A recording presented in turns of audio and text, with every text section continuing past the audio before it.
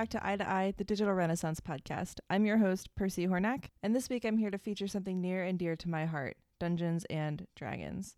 I've been an avid tabletop role player for years and was thrilled when I saw that a D&D campaign was starting up within the Digital Renaissance project. D&D, if you don't know, is a game where players and someone designated as the Dungeon Master work together collaboratively to tell a story, usually a fantasy-type story with dungeons and or dragons in it. It's an exercise in improvisation and in building stories together, similar to how we build stories collaboratively in theater. It's also, of course, a fun way to spend time together. This week I spoke to a few participants in one of our Dungeons & Dragons campaigns because it turned out to be so popular that we needed to start up a second game. I also included a few clips of their gameplay so you can get a taste of what a D&D game is like. Let's dive in. Would you mind telling me about yourself in however many details you would like to share, and also about your D&D character? My name is Blair Robbins. I've been doing it not a long time, but also not a short time. I'm very bad at time, so I honestly don't know. I did the workshops for a while, and then I think last summer I started doing tech for shows. My character, her name is Varel. Varel Silverstride. She's a halfling. I went with an actual fantasy name this time instead of something stupid like Beat the Doombringer. Varel is a halfling that I honestly, I've never played a halfling before, but then I looked at their lore and they're just genuinely the nicest people ever. And they're so fun. So she's a cleric. I use the order domain that just came out, but I've been reflavoring it to be all about teamwork and friendship instead of obeying the law, because Varel doesn't have a good streak of obeying the law. She's a folk hero and has a little bit of druid magic from the halfling race I chose, so she gives literally everyone a flower, and now the entire party has flower crowns because of her, so we have an aesthetic going. I'm Ella, and I've been an Andy's kid since 2014, I think, and I've lived in Wilton most of my life, but I'm currently living in Merrimack. And I'm going to turn 18 at the end of the year, and that kind of makes me uncomfortable, but my character is named Hey Vorex, and they are a changeling and an artificer. So, changeling means they can just transform into whatever form they want to be at the time, which can be helpful for, if we need to, be disguised as other people, I can easily just do that and no one will recognize me or something. And an artificer means it's basically they make magic items and stuff. My real name is Julia Dowd. I'm a rising sophomore at Souhegan High School in Amherst, New Hampshire. I've been going to Andy's. I think this is my 4th year coming to Andy's. And I don't know, I'm very excited about D&D and everything I'm doing there. My character is named Phineas Torque. He is a rogue tiefling, and he really likes stealing things from people, and he's a chaotic neutral, but he's able to work with the group that we've created, I think. And for me, it's a bit hard playing him, just because I don't want them to think that I want to steal their stuff, but my character definitely does. What experience did you have with Dungeons & Dragons prior to starting this campaign? I have been playing D&D for 4 years. I have, if I had only ever played, that would have been great. No, I've been DMing for 3 out of the 4 years I played. And the first year we only played once, maybe every few months. So I don't even know if that counts. But I have a few settings that I'm writing. I've played D&D for 3 years, not really frequently, but as many times as we could have meetings. I've played a few games, and a couple of the people who are in this current D&D session are ones I've been playing D&D with for those past years. I haven't played in a while, but I started playing maybe 5 or 6 years ago with a group of my friends who still plays now, but they play a lot more often. They have a bigger group, and I haven't really played in a while, but I get the gist of it. I'm a little rusty. What do you like about playing Dungeons & Dragons? I guess just interacting with people in ways that you normally wouldn't, because I think I'm a nice person, but Varel is a violently nice person who makes everyone flower crowns and can magically grow flowers at will and summon a sword made of shadow, which is kind of out of character, but I really like stories and I like telling them. The improv, but then also the fact that the randomness of it. It takes telling a story and turns it into a game, and I can manipulate a game. Like I can look at the rules and be like, okay, I'm going to do this random nonsense thing. I like to just take a concept and run with it. It's just really cool to like immerse yourself in like this new adventure world, like role play and interact with other characters and like go on quests and try and solve mysteries and stuff. It's really fun. The story is really interesting, and yeah. I really like the worlds that are built in Dungeons and Dragons because they're usually nothing like what we have right now or what we've ever had in history. And I think it's really cool to be able to slip into a character. It's kind of like LARPing, I guess, which I really want to try, but I've never gotten a chance. Yeah, and I think it's really cool and it brings people together. What connections are you finding between theater and Dungeons and Dragons? Well, it's kind of more like improv. Is it like the DM knows like the basic of where the story's going? Like they have the outside guidelines, but how all the players interact with each other and go along with it is all just happening on the spot and can change. And then like this is probably just a thing for this session and may or may not be common for like all D&D sessions, but like at the end each time he's like, okay, you have 3 choices now, which one do you want to do? So I know how I want to write next session and know which way we're going with the story. Which, I mean, that's probably, I mean, I'm sure that can happen for many D&D, but like it's not like required, but it's a cool addition to have it more like a choose your own adventure sort of thing. It's a group that I'm working with that I've seen act in things and I've also been in with them. And so I find it really interesting to see them create different characters. I think the parallel is definitely acting as someone else and just making up your own character, making decisions for that character that aren't necessarily written in a script, because in acting, you really can't just read the lines. You have to become someone else, or at least channel someone else, the person you're playing. And so I think everyone in the group does it really well because they've had a lot of training in acting and stuff like that. I really enjoy the group because it's a mix of people who have played it a lot or have not played it at all in different roles, and they're all very inviting and nice about it. And I think that they're able to put aside anything that they may have, believing that their character should be like doing this, and we're all just such a good team, and we're all defeating everything together. So I enjoy working with them, and I'm excited to see them again later.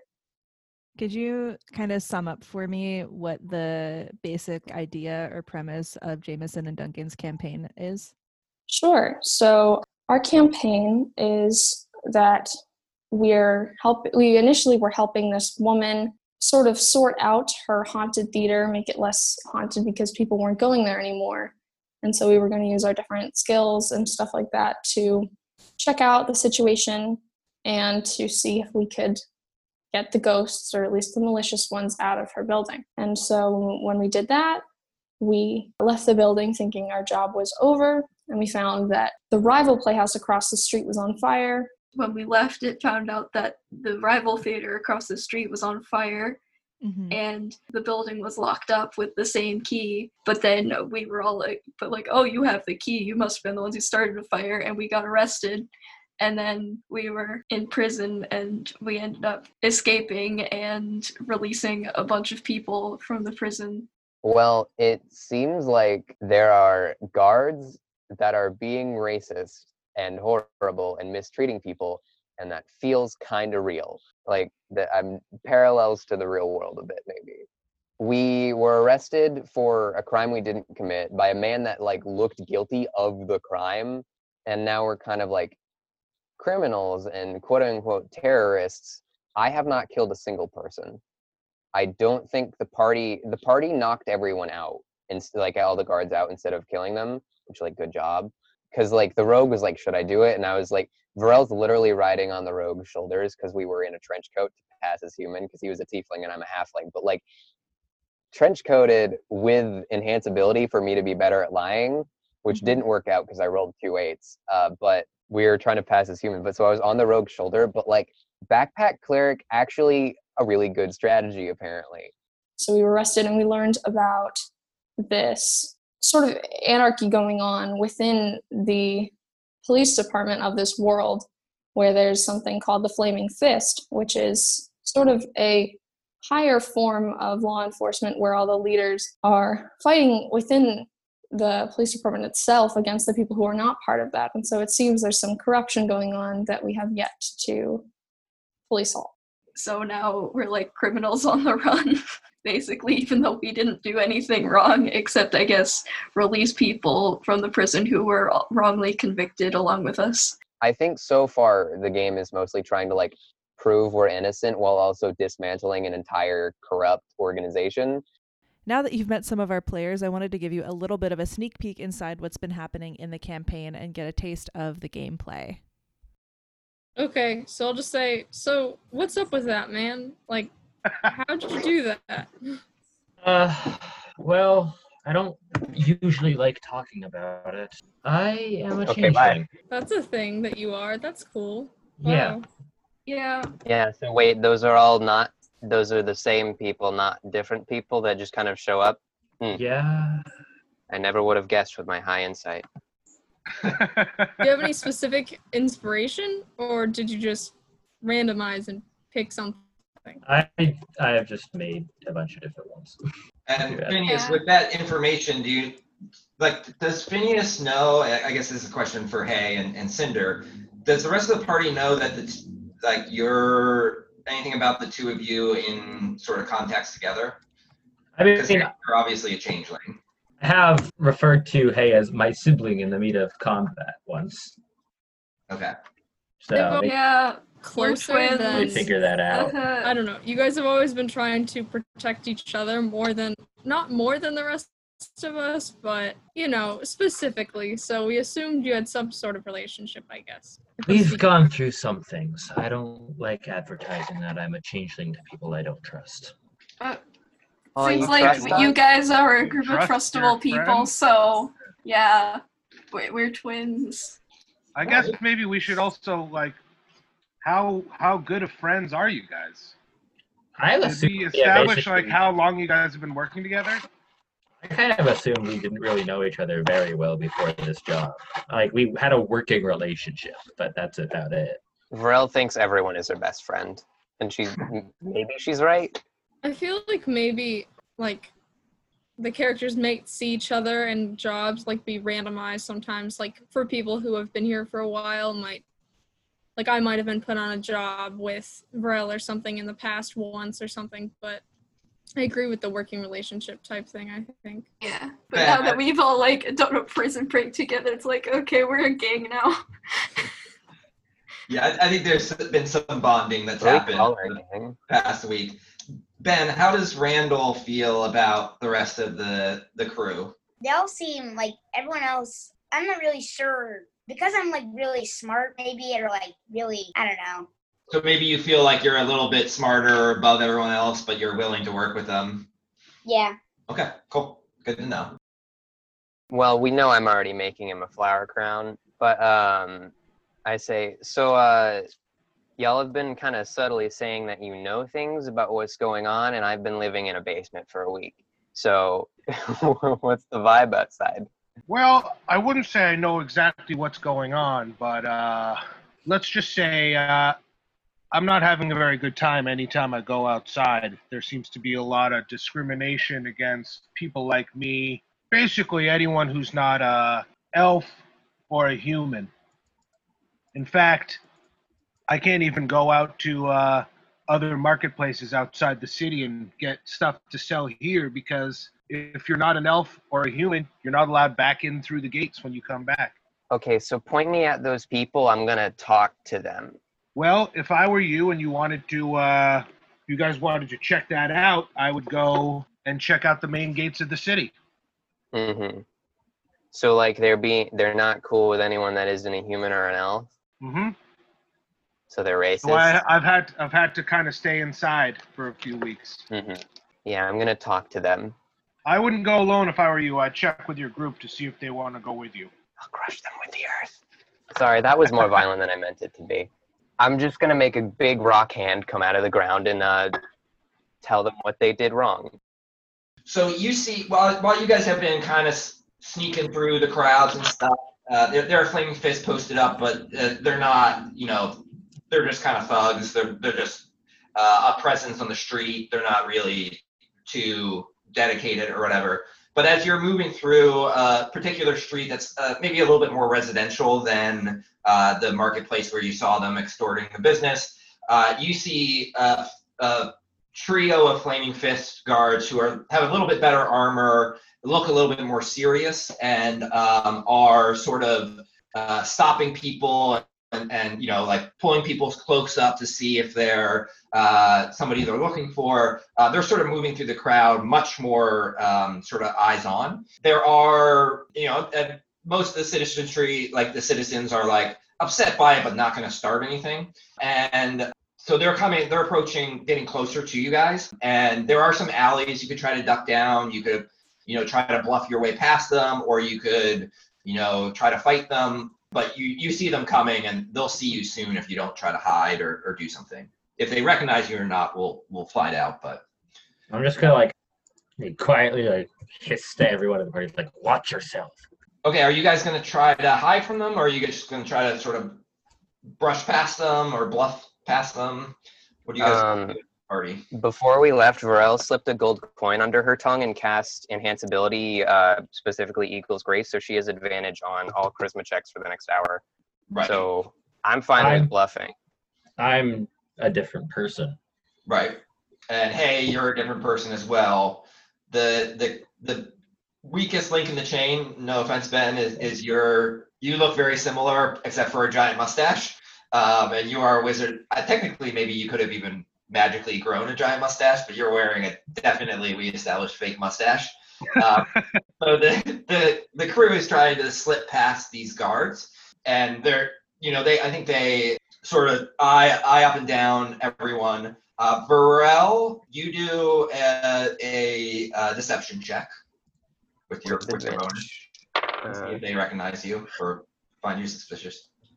That would be 2 8s plus 1, so 9. Yes. Very useful use of my spell. And Ben, can you do a deception check as well for me? So Okay. 1d20 plus your deception. Okay. I know I'm kind of just a pair of legs in this situation. Should I do anything? And very still. Yeah, I I think. got -1. Maybe so just it's 8. stand by. Okay, so the guards spot you as you're trying to move past them, and they have like the poster that you've seen with your pictures on it, and they like sort of scan past you initially, and then they like look back very quickly and hold up the poster and like are doing a comparison, and they start to rush towards you guys. We're about to enter combat unless anybody has anything they want to do as an initial action. I can make plants grow from the earth and restrain these people. In the middle of a crowded street? I don't want I don't to. know. Varel's kind of trigger happy. So yeah, something to keep in mind is that you're currently being sort of demonized by the authorities. True. And so like any collateral damage you do won't reflect well on you trying to clear your name. I think also Goose said like, don't just sort of hack and slash through the Flaming Fist. They'll know how to Well, I wanted to restrain them so we could run. Okay. But yeah, there are people around. Yeah, I would catch other people in that. Can I surround us in a swarm of butterflies as a smoke screen? That's gonna draw attention to us. Yeah, they already see you, so they'll know that there's. They see Can we two just of yell- us. Can we just yell at them and be like, "Hey, what's good? Why are you running at it?" Like, Why are you running? Why are you running? I mean, if it looks like we're not the aggressors, then at least the public is on our side. So Yes, you say that, and they say, "You're the ones we were looking for. Are Get we, them. though? They're the terrorists that are wanted." And look at this face. Am I a terror? The arsonist who escaped the prison. Thank you so much for listening to Eye to Eye, the Digital Renaissance podcast. Theme music is by Dylan Gladhorn, artwork by Raven Bartlett, production and editing by me. See you next week for another dose of Andy's magic.